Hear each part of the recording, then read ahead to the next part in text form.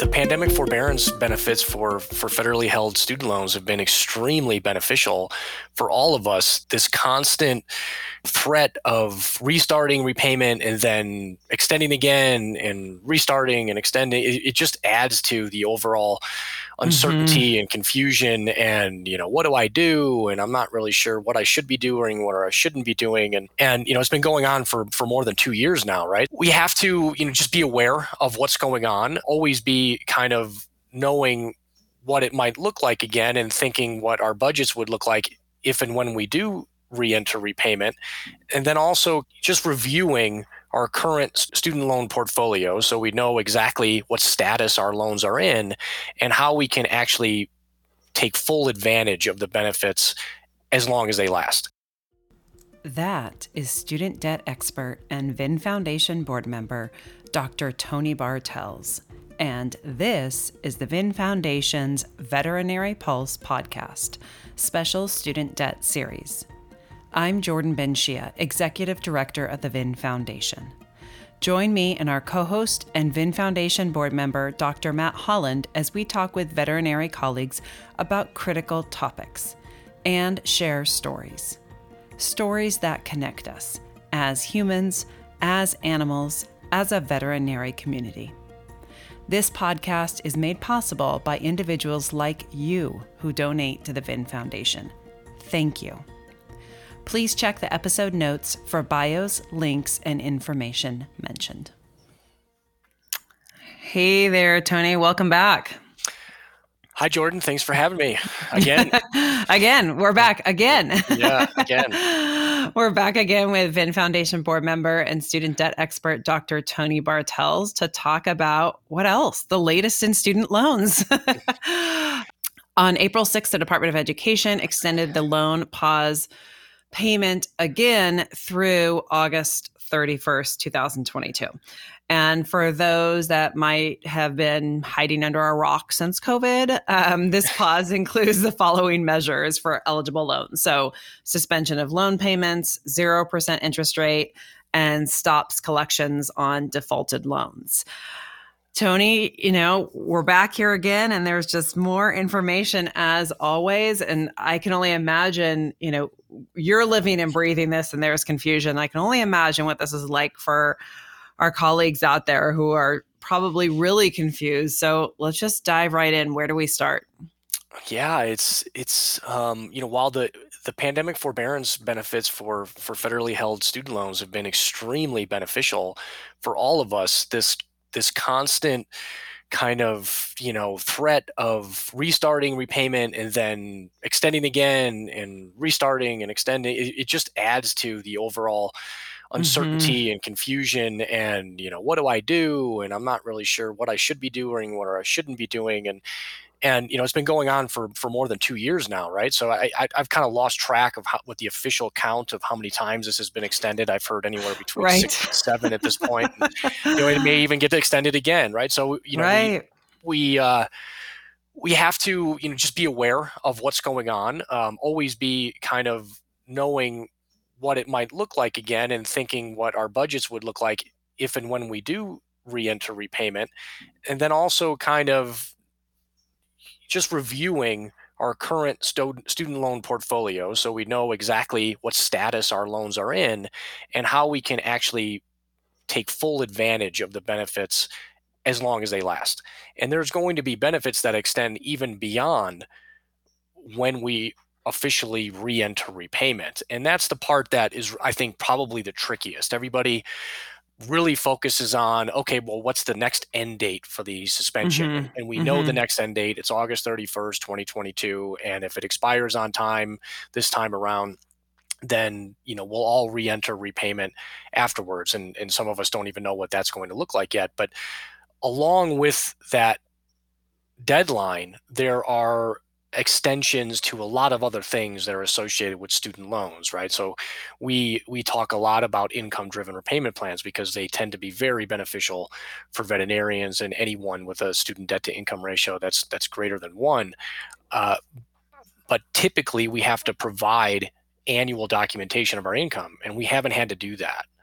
And Mm-hmm. and this has probably been one of the largest sources of confusion for those of us that entered the pandemic forbearance using an income-driven plan or applied for an income-driven plan during the pandemic forbearance, is when do I have to provide my documentation next? And by all accounts, that has been pushed to at least March of 2023, and for many of us, it's probably beyond that, right? So even if the benefits end August 31st, we would roll into repayment under the same monthly payment we entered during the Mm-hmm. pandemic forbearance, or if we had our payment adjusted for any reason during the pandemic forbearance, it would enter that monthly payment and we wouldn't have to provide a documentation again until at least March of 2023, which is the current date, which also can move if we get another extension. Right. And it seems like a lot of colleagues are just, that's one of the main questions we get in our webinars and, different conversations that we're having are, how do I submit my income? How do I submit my income? Where can I do that? Where can I do that? But on the flip side, we've heard of some people submitting their income and then their payment turns out to be higher, right? Right. Yeah. And that's unfortunate, right? I think some, you know, I think the very beginning and generally the posture of the loan servicers through this is, if you're going to send income documentation and it's not going to result in a lower monthly payment, they're not going to process it. But if you keep sending it to them, they may recalculate your payment, and you may not They like are the result. for-profit companies. Right. Well, right, but I don't think they don't necessarily get paid based on what your Right, right, monthly right. payment is, right? So it's you know you don't want to submit the income documentation if you don't have to, and particularly if that income documentation is going to result in a higher monthly payment than you had previously, right? So this is where it pays to be smart about what status are your loans currently in, what repayment plan are they in, what was the minimum monthly payment, or what will the minimum monthly payment be when we come out of the pandemic forbearance. And if you were to provide additional income documentation at this moment, what would that monthly payment be? Right. And Mm-hmm. I think a lot of our colleagues find this to be mysterious, and they just rely on the loan servicer to tell them what that monthly payment should be. But you should really do that calculation ahead of time. I do that every time I submit income documentation to my loan servicer. Now, I haven't had to do that for more than 2 years now, but I do that calculation ahead of time so I know exactly what to expect as the result. And if they tell me something different, then we're going to have a conversation, Mm-hmm. right? So you, Mm-hmm. you you should know what that payment is going to be going in, and it's a really simple equation, right? So the discretionary income calculation takes your taxable income, it subtracts off 150% of the federal poverty guidelines for your family size and where you live in the US, right? And if you don't want to do that math yourself, we've got that calculated out in a variety of blog posts on the vinfoundation.org website. Or you can use the Vin Foundation Student Loan Repayment Simulator, and you put your taxable income in there, your family size, your tax filing status, your spouse's income, and it'll show you what your payment should be for this year, right? And if your loan servicer is calculating something different, then there needs to be a discussion on why that is. Mm-hmm. And so since you mentioned, taxable income, we'd be remiss if we didn't mention the Yeah. fact that taxes were due yesterday. So Right. and we regularly get people saying, how does this impact what I file from a tax perspective? And what if I don't need to file taxes? Should I still file taxes? And so there seems to be a lot of confusion around that as well. Yeah. So this gets really into the weeds, but can also help really maximize these pandemic student loan benefits, right? So there's a lot of Mm-hmm. us out there that benefit from filing our taxes separately once we're married to have a lower student loan payment, right? Mm-hmm. Oftentimes, because we're dealing with some pretty big student debt numbers, if we can separate our income from our spouse using a plan like income based repayment or pay as you earn by filing our taxes separately and having our payment based only on our income, um, we can save more money, right? We may pay a little more in taxes, but we save more in our student loans, so it justifies doing that. The pandemic forbearance shut off all of our student loan payments, right? So we haven't had to make any payments. So that incentive to file your taxes separately, specifically for student loan purposes, has been temporarily removed, right? If you Mm-hmm. don't have to make a payment, and the next time I provide income and documentation isn't until 2023 sometime, right? Then I can safely file my taxes jointly for this 2021 tax filing year, And even if I wanted to go back and amend my tax filing for the 2020 year, Mm-hmm. right, to receive the joint tax filing benefits, because it's not going to adversely impact my student loan payment because the payments are shut off. So you can use this information to your advantage. And if you want to take that additional step, I have worked with some colleagues who have, amended previous tax returns that they filed separately from their spouse to reflect a joint filing status, and have gotten a refund for a prior year. Now, I think you can only go back maybe 3 years in the past to do that, but you don't need to go too far Mm-hmm. back, right? Because the pandemic forbearance benefits have been in place for a Right. little over 2 years. But if you wanted to, and you were so inclined, or you work with an accountant that wants to help you do that, it could be worth your while, right? You could get, thousands of dollars back from the IRS just by changing your tax filing status. Right. And that's one of those things that there's so much confusion around. And I think, we keep hearing from borrowers and colleagues like they feel like they've got to do something, right? Like they keep hearing like this has been extended. But I think some of them are starting to get pretty nervous, right? Yeah. And so they're like, what should I do? What should I do? I've got to do something. And submitting the income update, maybe not the best idea if that's going to increase your payment. But there are a lot of things that you can do. And you listed a couple of them earlier. And as always, of course, everything that Tony's talking about, the links and everything will be in the episode notes. But let's sort of look at sort of like a bulleted list of what you recommend if somebody's looking at their loans. What is that overall view? Yeah, the first thing I would encourage everyone to do is their physical exam, right? Their annual physical exam Okay. of their student loans, right? So before you take the next step and call your loan servicer, or officially do anything with your student loans, just do a physical exam, right? So just like we do with our patients to assess what's going on, do your annual physical exam on your student loans. So that entails obtaining your student aid data file from studentaid.gov. And we have a video on the VIN Foundation My Student Loans page on how you can find that information. But everybody who has federal student loans has a detailed federal student aid data file that contains all of the hairy borrowing history that you have with the Department of Education. And that is going to tell you everything you need to know, right? So, but nobody wants to read the information that's in that file. So in the VIN Foundation Student Debt Center, we built some tools that can help summarize that information and show it to you in a more favorable fashion, right? It serves as a way to double check your loan servicers, right? So what your loan servicers are telling you, what information you're seeing in your loan servicer portal. That student aid data file serves as kind of a independent check on what your loan servicer is telling you. And once I upload that file, there's a lot of valuable information in there, right? I'm not only going to see my balance and, any unpaid interest in there, but I can also see what repayment plan are they listing for me, right? If I was using a repayment plan, like an income driven plan, prior to the pandemic forbearance starting, or if I applied for one during the pandemic forbearance period, I'm going to see that repayment plan name listed in my loan details, right? If I haven't officially chosen a repayment plan, I may just see forbearance listed, right, to indicate that I'm in this pandemic forbearance period. But that's a little unsatisfying, right? Right. If you think you're in a repayment plan and it says forbearance, well, that would trigger to me, well, now I might want to make a phone call or reach out to my loan servicer to say, hey, what repayment plan do you officially have me in? Right? Because if I don't see a repayment plan listed there, and particularly if I don't see an income-driven repayment plan listed there, then maybe you haven't selected a plan, right? Or you're in a standard 10-year plan, or some other repayment plan that maybe is not counting towards forgiveness. You'll also see in that My Student Loan Summary the income-driven repayment eligibility tab, right? So we've got some algorithms that will help determine which repayment options you're able to use. And you could choose any plan that you want, right? But the income driven plans have some pretty goofy qualification requirements based on your loan types and when you started borrowing.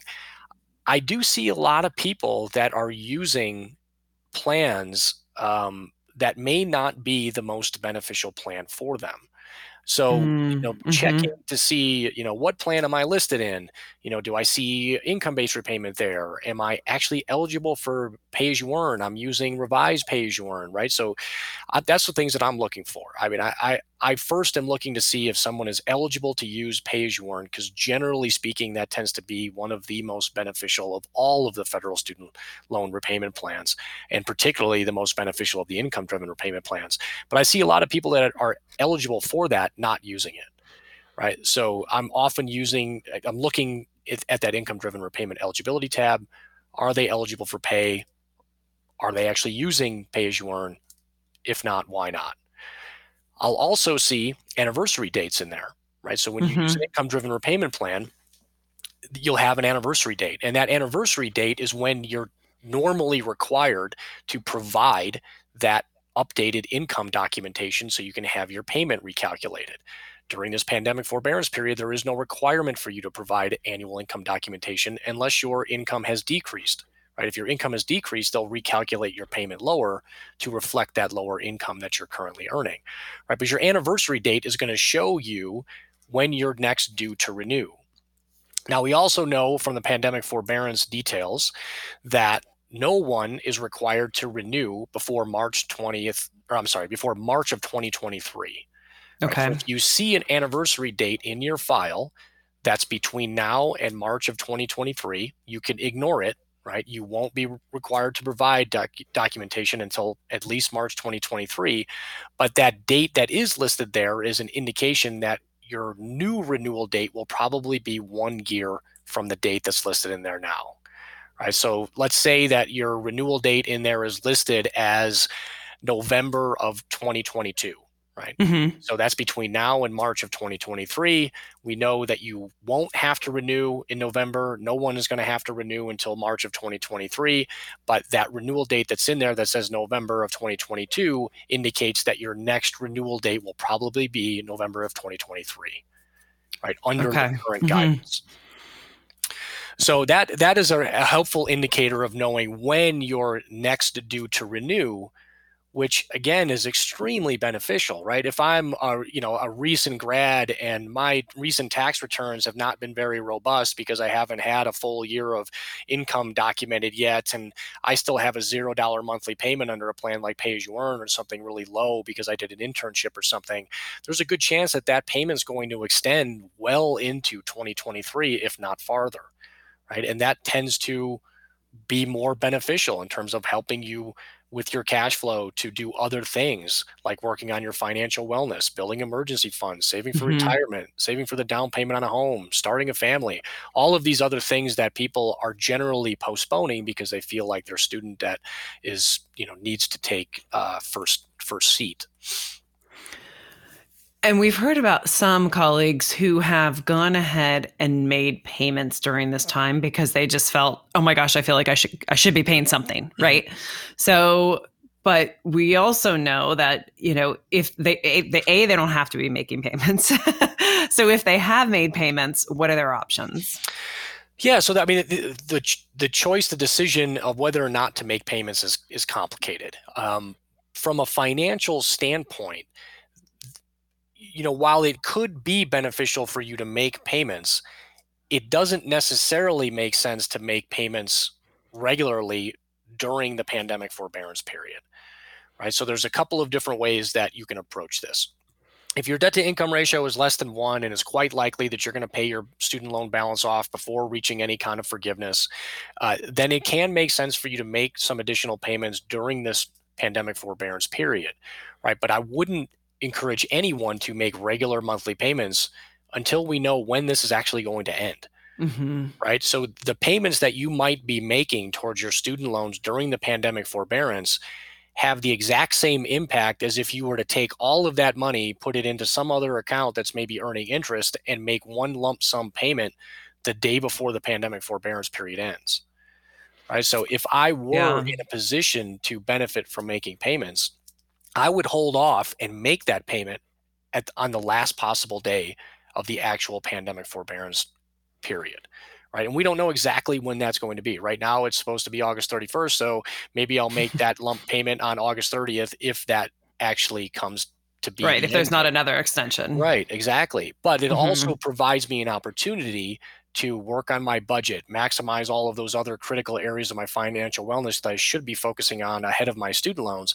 And if I get to that point and still have some extra money on hand that makes sense for me to put towards some of my student loans while the interest rates are all zero, then I would do so that day before the pandemic forbearance period ends. Now, for those of you that have a debt to income ratio that's greater than one, or you highly and it's highly likely that you will hit student loan forgiveness, it doesn't make sense to make any payments above what is required, right? So the pandemic forbearance period is extremely beneficial for those of us that are on track to hit student loan forgiveness. So there is no good financial reason to make an additional monthly payment towards your student loans. If you have, the good news is that you can request a refund of any payments that you've made during the pandemic forbearance period. So, any payment that you've made towards your federal student loans between March 13th, 2020, and whenever the pandemic forbearance period ends, you can request a refund of those payments. You have to do that through your loan servicer, right? So, you have to contact your loan servicer, identify the payment amount that you've made that falls within that calendar window, and request a refund of those payments. But I would do that if you have made Right. payments. Yeah. If you're able to get that money back. Yeah, and you can redirect those funds to those other more critical areas of your financial wellness. Okay, so another thing that we're hearing from colleagues is it's kind of the Wild West out there right now in terms of what we're hearing and the information, but we're hearing some choosing consolidation. Can you help sort of, shine some light on that? Yeah, and this is where it has been particularly messy for those of you that have graduated into the pandemic forbearance benefits, right? So, Hmm. 2019, if you did an internship maybe or residency and deferred your student loans, or 2020, 2021, now 2022. Um, we in the new grad playbook webinar that we do for graduating classes, and we'll be doing another one of those probably at about a month from now, so sometime in Hmm. mid-May. Hmm. We'll do a new grad student loan playbook, what you should do with your student loans to get started in repayment. And we often talk about the benefits of using a federal direct consolidation loan as soon as you can after graduation. The timing of that is critical, right? So the reason why we recommend that is because your veterinary school loans have grace periods, right? And your grace periods don't really count towards anything useful, right? They don't count towards forgiveness. Um, when the pandemic forbearance benefits are not in place, you're still accruing interest, which will then eventually get added to your principal. So the grace periods are generally not very beneficial when it comes to your federal student loans. So the only way to end that grace period early is through a federal direct consolidation loan. Right? So even if you have all direct loans, um, and you technically don't need to consolidate to be eligible to make other loans eligible for a repayment plan like pay as you earn or revised pay as you earn, I still encourage people to consolidate their loans during their grace period immediately after they graduate, so they can officially end that grace period, get into an income driven repayment plan, get the clock ticking officially on Hmm. forgiveness. And if they do that immediately after they graduate, they can assure a $0 payment or a very low payment for the first 12 months of repayment, right? So the way the income driven plans work is you have to provide income documentation when you first apply for them. If you file a tax return in your last year of veterinary school, most of you are not going to have a very robust income. So that will assure that you have income documentation that will result in a very low or $0 payment for the first 12 months of repayment. Right. And if you end up hitting forgiveness, all of that stuff will be super beneficial for you. Right. And even if you don't end up hitting forgiveness, that buffer of having a very low payment due in that first 12 months will really help you get started with your overall financial wellness plan. Right. So there's a ton of huge benefits to consolidating immediately after you graduate. Now, the problem arises if you attended one of those new grad webinars, playbook webinars, and we told you that you should consolidate your loans, and maybe you didn't do that, and it's now 2 years later and you're still in the pandemic forbearance and you haven't officially chosen a repayment plan. Now is not a good time to consolidate, Hmm. right? So the way that the student loan system is set up is if you do not choose a repayment plan after your grace period expires, you are technically in the standard 10-year plan payment, right? It's the default repayment plan that all of our loans go into if you don't choose something different. Again, technically, a standard 10-year plan payment will count towards forgiveness under income-driven repayment plans. Now, I haven't seen any guidance or any language around this yet because this is all pretty, new territory for everyone. But I hope and expect that those of you that haven't chosen a repayment plan after graduating into the pandemic forbearance period will technically be in that standard 10-year plan payment 6 months after your grace period expired, and that time will count towards forgiveness once we get to something that resembles normal repayment again. Mm-hmm. If you were to consolidate now, say you graduated in 2020, right, you would lose any chance of having that standard 10-year plan payment time count towards forgiveness, because consolidation physically replaces your old loans with a new one. So all of that prior history would be erased as well, right? So consolidation timing is extremely important. It's best done immediately or as close to graduation as possible. Uh, Mm-hmm. but if it's been a while, particularly 6 months since graduation, then you may really want to consider if consolidation makes sense for you at this point. It still can, right? Mm-hmm. Mm-hmm. Particularly if you have multiple loan types that might not be eligible for income driven repayment and you see yourself hitting forgiveness or working towards public service loan forgiveness, it can still make sense to consolidate.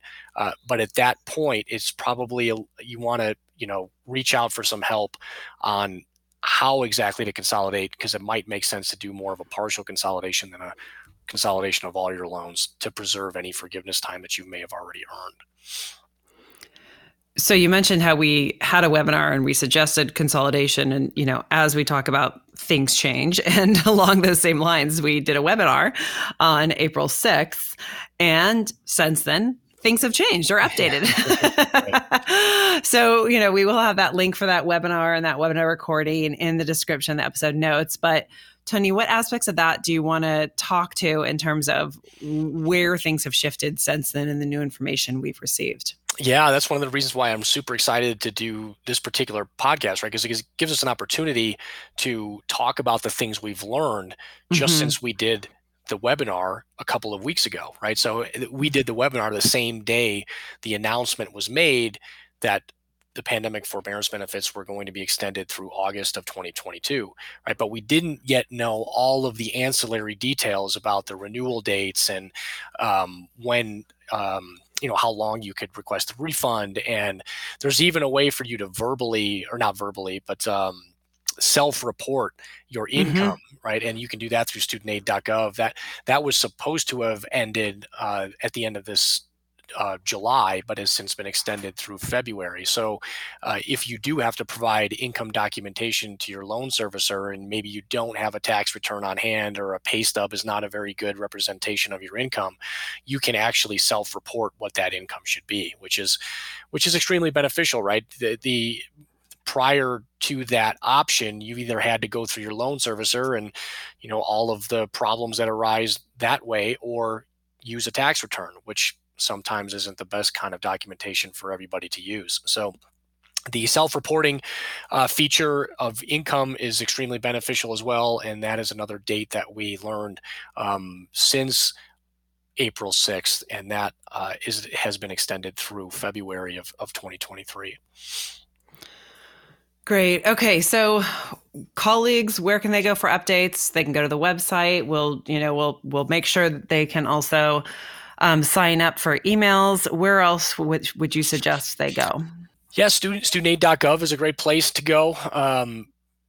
That's right on the web page, on the homepage there. They have the updated information on the pandemic forbearance extension. It talks in detail about the renewal certification guidelines and all of that information that we covered here. It's also where you're going to find your student aid data file, so you can do that that student loan physical exam that we talked about. But I would really encourage you to take that information over to the Vin Foundation Student Debt Center. It's publicly available. Anybody can use that. Everybody does use that. And it's also where our veterinary colleagues can get personalized assistance for their student loans, right? So if you're still just really struggling, not sure how to make sense of what your loan servicer is telling you or what you should do, if you're logged in while using the Student Debt Center, there's a link to the Student Debt Message Board area where we provide personalized assistance to help you work through those details. You can even post anonymously there. You get the answers that you need, and the rest of the community gets to learn from that experience as well. Yep, that's a great resource. Anything else that you feel our listeners need to know about this news before we sign off of this episode? And I'm sure we'll be back very soon with more. Right. And we'll stay on your toes, ask a lot of questions. Sometimes doing nothing is the best course of action. And in this pandemic forbearance benefits for your student loans, it generally is for a lot of us. But do that physical exam. Make sure you understand everything that you're seeing in there, because this is also a great time to try to correct some of that stuff that may not be exactly what you expected while there's no interest accruing. There's no, this is really a great time to kind of fix anything that maybe you should have done and haven't gotten around to doing yet. So take advantage of this time. Make sure you're maximizing those benefits. And also focusing on your overall financial wellness, right? So being prepared and for what student loans are going to look like in our budget again, but also making sure that we're looking for opportunities to build our overall wealth while we don't have to make these student loan payments. I think that's great advice. Thank you so much, Tony, for being with us again. I'm sure our colleagues are finding this very helpful. And we appreciate it. Thanks so much, Tony. Yeah, thank you again for having me. And then we'll keep you posted on anything that changes. Yeah, I'm sure we'll be back soon. Yeah, no doubt. Thanks, everyone. Bye. Thank you for joining us for this episode of the Veterinary Pulse. Please check the episode notes for additional information referenced in the podcast. If you enjoyed this podcast, please follow, subscribe, and share review. We welcome feedback and hope you will tune in again. You can find out more about the VIN Foundation through our website, vinfoundation.org, and our social media channels. Thank you for being here. Be well.